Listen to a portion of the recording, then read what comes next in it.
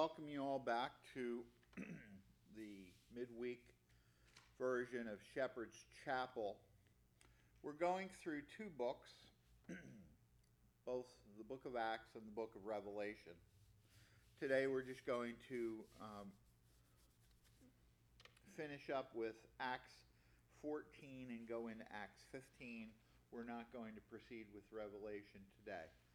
But for those of you who are listening on Spotify, we do this on a regular basis, and we're in the process of converting some of our earlier YouTube messages to Spotify as well. You can find us on Spotify at Shepherd's Chapel NW. Well, we're in the book of Acts. Acts is written by Luke. He's writing this as a historical summary over decades to a friend of his named Theophilus. Theophilus means friend of God. And Luke is a physician. We know this just from history.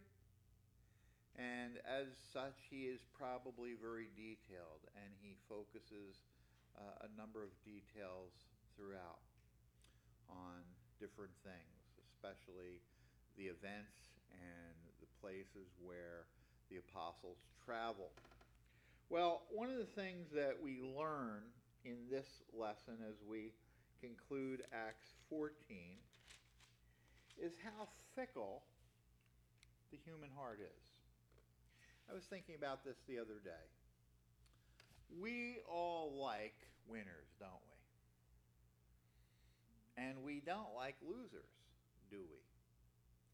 You could see this the other day with the NFL. There were some amazing games over the weekend. And some of the people handled their wins with grace, and some just didn't. Some just didn't.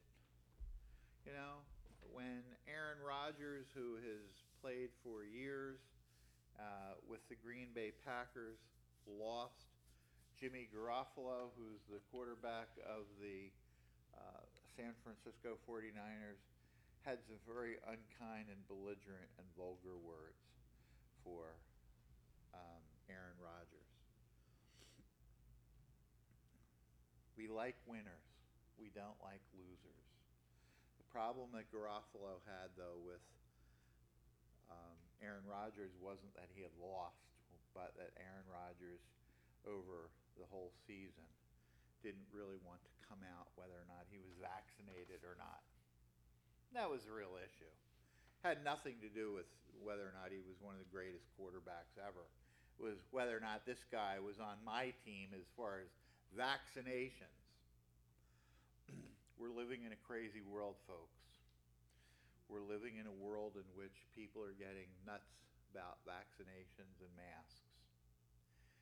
But again, we're also living in a world where we like winners, we like losers, and we don't like people that make comments about us that we don't agree with.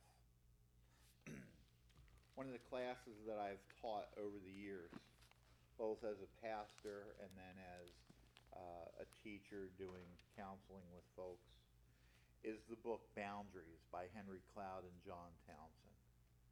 And in that class, I would always say these words: you can have a relationship with anybody on planet Earth as long as you're willing to do it on their terms. As long as you're willing to do it on their terms. You strike up a friendship with somebody and they're always late. You tell them you'd like to meet for lunch at 12 and they show up at 12:20. You make a phone date to call each other and they just blow it off. And you can either put up with that or at some point you can draw the line on that. There are people in marriages, there are people in relationships that are willing to put up with crappy behavior on other people. But they're willing to put up with it because, by golly, at least I'm in a relationship. So you can have a relationship with anybody on earth as long as it's on your terms. And I want to share with you some things that are going on here. Paul and Barnabas, we left off last week in Acts 14. They're at Lystra, just a little town. And while they're there, they heal a man, and the crowd is just overcome with them. That what do they think? They think the gods are here in human flesh. And they say, no, no, no, no, no. We're not gods. No. You got the wrong guys. We are not gods. We're men just like you. And the crowd is insistent. They want to sacrifice bulls to them. And we left off, and just some of the narrative with which we left off last week, verse 15, Acts 14. Why are you doing these things? We also are men of like nature with you, and we bring you good news that you should turn from these vain things to a living God. Don't you dare offer sacrifices to us. And again, I remind myself before we go any further, we're going to pray because I forgot to open with prayer. Let's pray. Lord, we dare not presume that we know these things well, because we don't. And we certainly can't teach them to others unless you teach them to us. And so we pray that you would help us by your Holy Spirit to learn the truth of God, in order that we may live the truth of God and then teach the truth of God to others. We ask in Jesus' name. Amen. And then he says these words, which I find remarkable. In past generations, he allowed all the nations to walk in their own ways. God was willing to allow them to do their own thing, yet he did not leave himself without witness, for he did good by giving you rains from heaven and fruitful seasons, satisfying your hearts with food and gladness. And he's making a point. It's the goodness of God that should have led the masses of mankind to cry out to God and say, thank you. Lord, how can we have a relationship with you with which you're pleased? And they didn't. And they don't. There's a verse that rings ever in my head, probably at least once a week. It's an obscure verse. It appears in Matthew. It also appears, I believe, in Mark. Jesus is asked, when is he going to return? And his answer is this: as it was in the days of Noah, so it will be when the Son of Man comes. Now, I want you to think about that with me for a moment. You got to put on your spiritual thinking caps, all right? What was happening in the time of Noah? First of all, no rain. Just didn't rain. On top of that, a man with 3 sons is out somewhere in a field. A field. It's not near a river. It's not near an ocean. It's basically in a field. Doing what? Building a big boat. How big a boat? Take a football field, add another half of a football field, and that's how long. Take a football field and make it a little bit less wide than a football field, and that's how wide.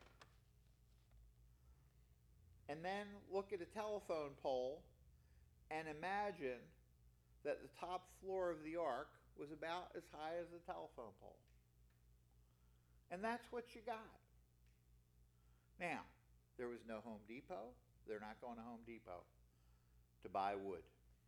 Had to be a place where there was a lot of trees.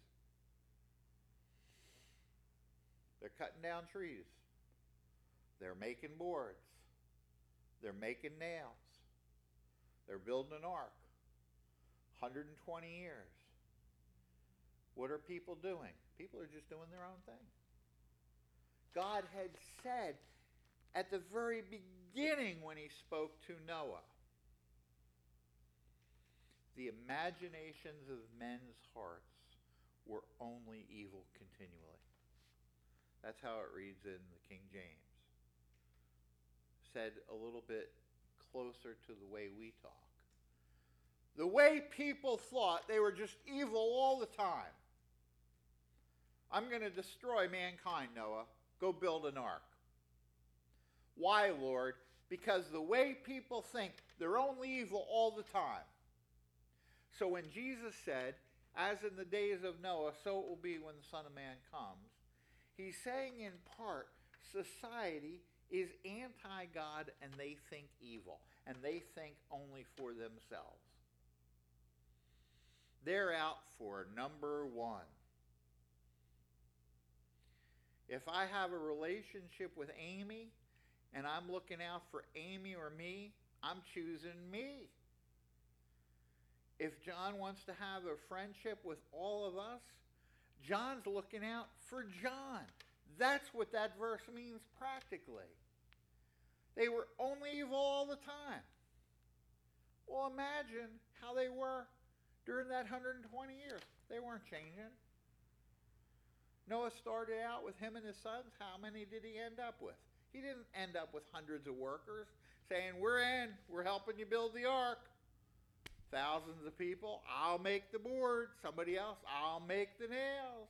Somebody else, I'll gather the animals. I'll gather the food. I'll gather the provisions. None of that. How many people got on the ark? Do you know? Noah, his 3 sons, and his 3 daughters-in-law. After 120 years of the masses of mankind that were in that area, watching this crazy family build something that, why on earth, there's no water around here. Why are you building this odd-looking house? It's gigantic. There were no animals. God brings the animals. Jesus says, as it was in the days of Noah. To which, here's the point. When people are looking for the signs of the times as to when Jesus is going to come back, remember the words, as it was in the days of Noah. Are most people getting up in the morning thinking about God? Most people aren't. Most people aren't. These days, most people are thinking about the vaccine. They're thinking about how much more money can we get from the government. They think about whether or not, if they're Democrats, are the Democrats going to really lose big or win big? If they're Republicans, are the Republicans going to take over the House and the Senate? Or is that just a fake thing? Or what's the latest thing on Netflix or Hulu or Amazon Prime? That's what they're thinking about. But they're not getting up in the morning thinking, Lord, how can I serve you today? Well, again, all of this is relevant for this reason. The heart is fickle. These are people that are ready because they think that Barnabas and Paul are gods in the flesh, and they're ready to sacrifice. And here's what happens next. Verse 19. But Jews came from Antioch and Iconium, and having persuaded the crowds, they stoned Paul. And having persuaded the crowds, they stoned Paul and dragged him out of the city, supposing he was dead. Wait a minute, is this the same Paul or is this a different Paul? It's the same Paul that a minute ago they were ready to bow down and worship because Paul and Barnabas had healed this man. Look how fickle their hearts are. Some people came along and they're saying, that Paul isn't all that. That Paul's talking against Moses, against the temple, against our religion. You know what the law says. says, stone somebody like that. I brought along some stones. Take some of my stones. And they stoned him. And they stoned him to the point where they thought he was dead. But when the disciples gathered about him, he rose and he entered the city, and on the next day he went out with Barnabas to Derbe. Now, when I read this passage, it reminded me of the other passage that I asked you to keep your finger on. You remember that? It was a while ago. Luke chapter 4, the beginning of Jesus' earthly ministry. And what happens? One day,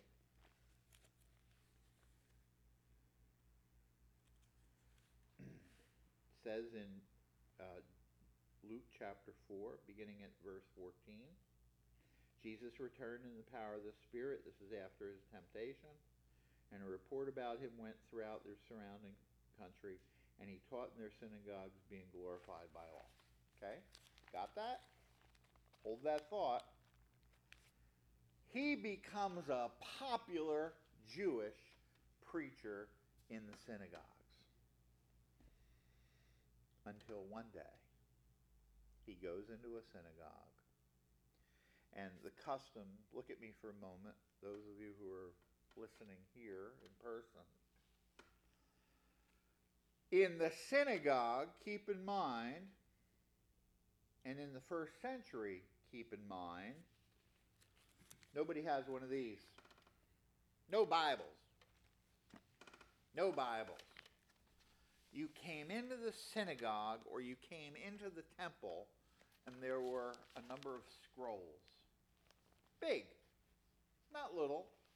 Not tiny. Big.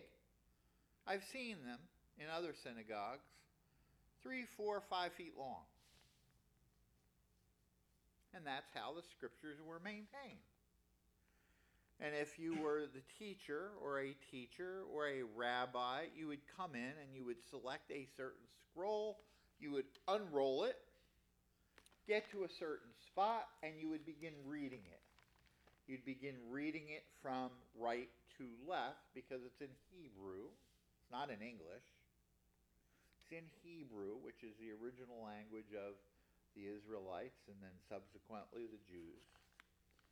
So this is what's happening. And Jesus goes into the synagogue. And here's what happens. I love this passage. He came to Nazareth, where he was brought up. You know, Jesus of Nazareth, Joseph, the carpenter of Nazareth, comes into his hometown. And as was his custom, he went to the synagogue on the Sabbath day. He stood up to read, and the scroll of the prophet Isaiah was given to him. He unrolled the scroll. He found the place where it was written, "The Spirit of the Lord is upon me, because he has anointed me to proclaim good news to the poor. He has sent him to proclaim liberty to the captives and recovery of sight to the blind, to set at liberty all those who are oppressed, to proclaim the year of the Lord's favor." Now, set the stage. He comes into the synagogue of his hometown. When I came back to Lamb Foundation, I remember Donna sent me an email. It was cute. It was nice. It was more friend to friend than anything, because we go back a long way. And she said, "What do you think about this?" And it was a flyer. It was a good-looking picture of me with the heading that went like this: "Pastor Bill is coming back." I had been gone 6 years. We had moved up to Bloomsburg. And it was a big deal. It was an emotional deal, the way I was received, particularly by her. Because when I told her that we were moving from Bloomsburg back, the very first words out of her mouth were, when are you coming back? And I said, when are we coming back as in moving? She said, when are you coming back to work at Lamb again? That's exactly what she said to me. And I said, let's talk, which we did the following week and sorted that out. So I was coming back to home base. Jesus is coming back to home base. Grew up, little boy, Nazareth. Probably everybody in town knew him. Little town, not big. The carpenter's son. You needed something fixed, you went to the carpenter. You know, we talk about Joseph as a carpenter, but think of Joseph more as the handyman. That's really what he did. He made furniture, of course, but he was more than a carpenter. He was somebody that was able to fix things. And Nazareth was such a small town, I doubt that there were many more than him. As you needed something done, he's the man. And here's his son, and he's come back. And guess who's speaking today? In synagogue, Jesus is coming back. That's the setting. Everybody got that? So he reads these words from Isaiah. He then rolls up the scroll. He gives it back to the person in charge of the scrolls, the attendant. And he sits down, and all the eyes of the people in the synagogue were fixed on him. You could probably hear a pin drop. I've experienced that. It's a neat sensation. I've been in churches where I've been preaching, and it's been hard to preach because the people are just not engaged. I've also been in churches where I've been preaching, and I know how to speak better now and use the pregnant pauses where I just wait to get everybody's attention. And I'm looking around, and I know that all they're doing is waiting for the next thing for me to say. That's what's happening here. Jesus just spoke out of what we call Isaiah, the latter parts of Isaiah. The Spirit of the Lord is upon me. He rolls up the scroll. He gives it to the attendant. The eyes of the people in the synagogue are all fixed on him, and he began to say to them, listen to these words. These are amazing words. Today this scripture has been fulfilled in your hearing. What are you talking about, Jesus? These are words of prophecy that have yet to be fulfilled. And what's he saying? You're listening to these words. They're coming to fulfillment right as I'm speaking them to all of you. They didn't jump on their feet. They didn't start giving him a standing ovation. Watch what happens. And think in terms of the human heart and how fickle. Welcomed one moment.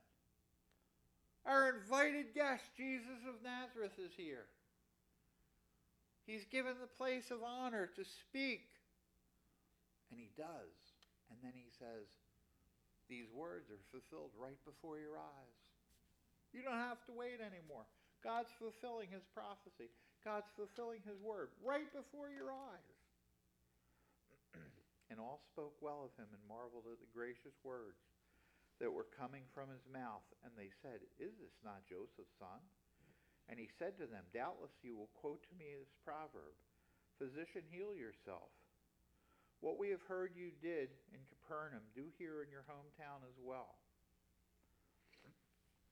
He's saying this. Maybe he heard something on the way in that went like this. Maybe when he's here, he'll do a miracle. John, why don't you go over to him and ask if he'll do a miracle? Alan, why don't you speak to him and see if he'll do something like turn water into wine? We heard about that. Heal somebody who's sick. That's what he's saying when he says those words. Doubtless you will quote to me this proverb, physician, heal yourself. What we have heard you did at Capernaum, do here in your hometown as well. In other words, We want to see miracles. And they're missing the point, because right within their hearing, a miracle is happening as the scriptures and prophecy is being fulfilled. And he says this, truly I say to you, no prophet is acceptable in his hometown. But I tell you the truth. I tell you that there were many widows in Israel in the days of Elijah. And a great famine came upon the land, and Elijah was sent to none of them, but only to Zarephath, to a woman who was a widow.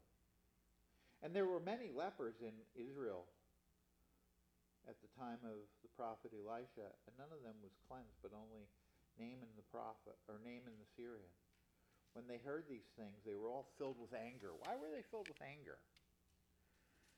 He's saying, in essence, I'm not doing a miracle. And he who has ears to hear, let him hear. But the rest of you can't hear because you're not really people who are believing in me. That's what he's saying. That's why they're angry. But look what happens next. And they rose up, and they drove him out of the town, and they brought him to the brow of the hill. The edge of the cliff is what brow of the hill means. What are they going to do? We're tossing this guy over. We're sending him to his death. How dare he speak to us like that?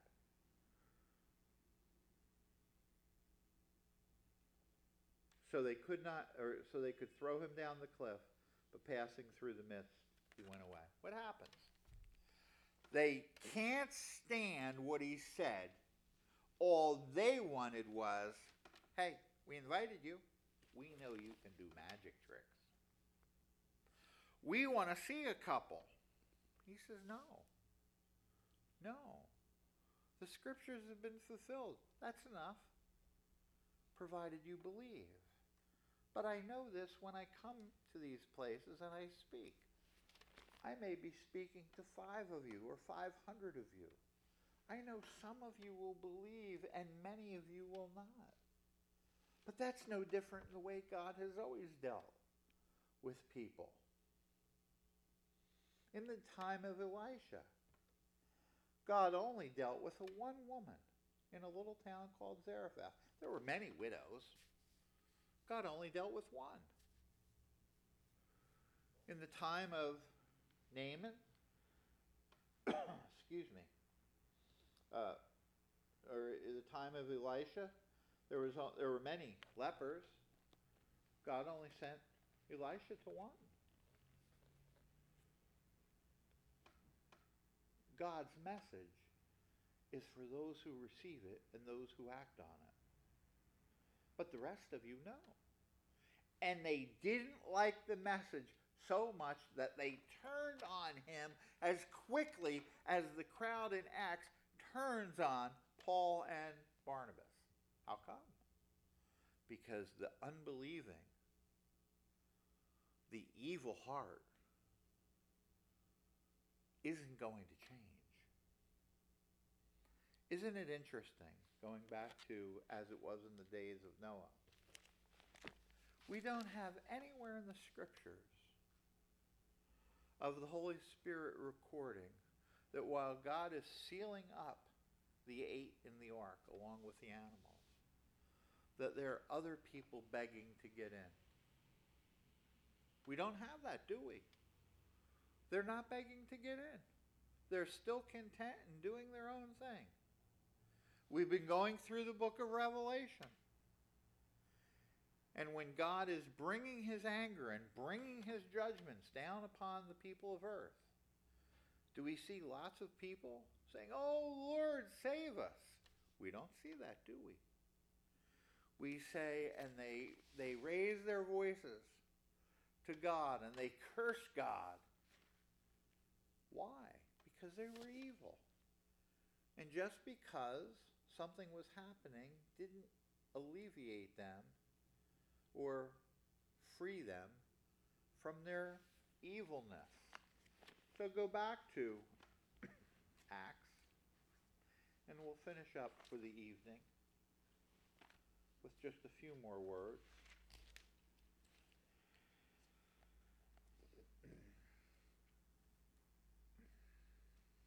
Verse 20. When the disciples gathered about him, he rose up and he entered the city, and on the next day he went on with Barnabas to Derbe.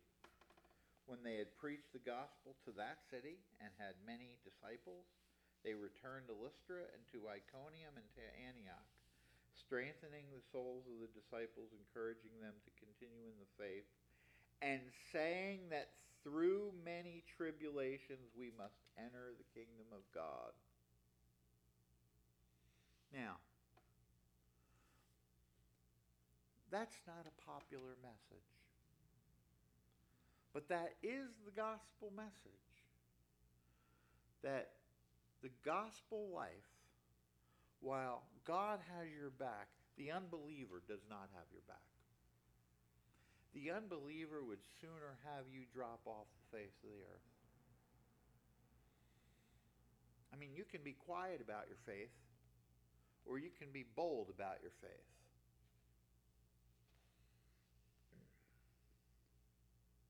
And when they had appointed elders for them in every church, with prayer and fasting, they committed them to the Lord in whom they believed. Then they passed through, and here's a list of different towns, Pisidia, and they came to Pamphylia, and when they had spoken the word in Perga, they went down to Italia, and from there they sailed to Antioch, where they had been commended to the grace of God for the work they had fulfilled. And when they arrived and gathered the church together, they declared all that God had done with them, and how he had opened a door of faith to the Gentiles, and they remained no little time with the disciples. What happens? They go back to their home church, and you can imagine the homecoming. We want to know everything that happened, and they couldn't wait to tell them. And the big news was this: you won't guess what happened. God has not only provided the word and salvation to the Gentiles, but we went to this town and this town and this town, and there were believers and believers and believers, and now we have a bunch of little churches throughout Asia Minor. That must have been an amazing meeting with those people. Think about that. What started out as just a few people going out by boat, by donkey, by foot, going away for months at a time, coming back. Oh, yeah, there were some bad moments. Yeah, they stoned us in a few places. They beat us in a few places. But then we'd go to some places and there'd be people we'd start talking about Jesus, and they'd just start believing.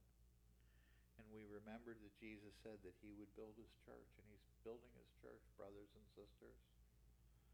And we're going to go back out again, and they do. And Lord willing, we'll pick up next time at Acts 15. Thank you for the time together.